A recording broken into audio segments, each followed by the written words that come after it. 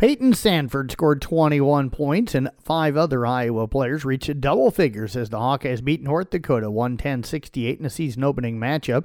Ben Krikke scored 18, reserve Owen Freeman scored 14, and DeSante Bowen had 12, while Patrick McCaffrey finished up with 11 for the Hawkeyes. Aaron Scott scored 26 points as North Texas beat Northern Iowa 83-77 in overtime last night in a season opener for both teams.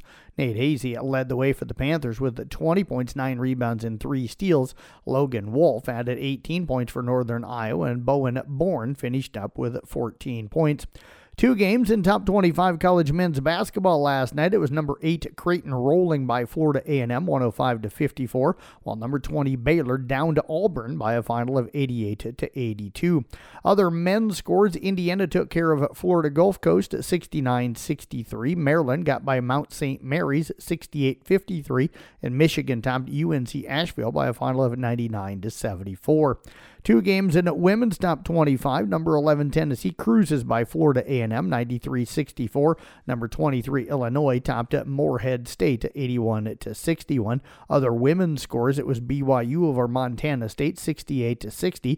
West Virginia down to Loyola Maryland 77-39. It was Texas Tech over UT Rio Grande Valley 95-53. Penn State cruises past Bucknell 94-51, and Wisconsin downs Milwaukee by a final of 62-51. Kansas men's basketball coach Bill Self has signed a lifetime contract that will pay him nearly $53 million over the first 5 years. That surpasses Kentucky coach John Calipari for the richest deal ever given to a college basketball coach at a public university. Self will make more than $13 million this season overall from the top-ranked Jayhawks. At the conclusion of each year, another is added to the deal. Self will earn a one-time $5 million retention bonus if he serves out the first 5.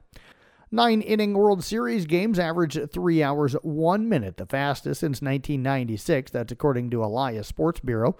The first postseason of the pitch clock also included defensive shift limits and larger bases, leading to increased stolen bases and appearing to contribute to higher batting averages.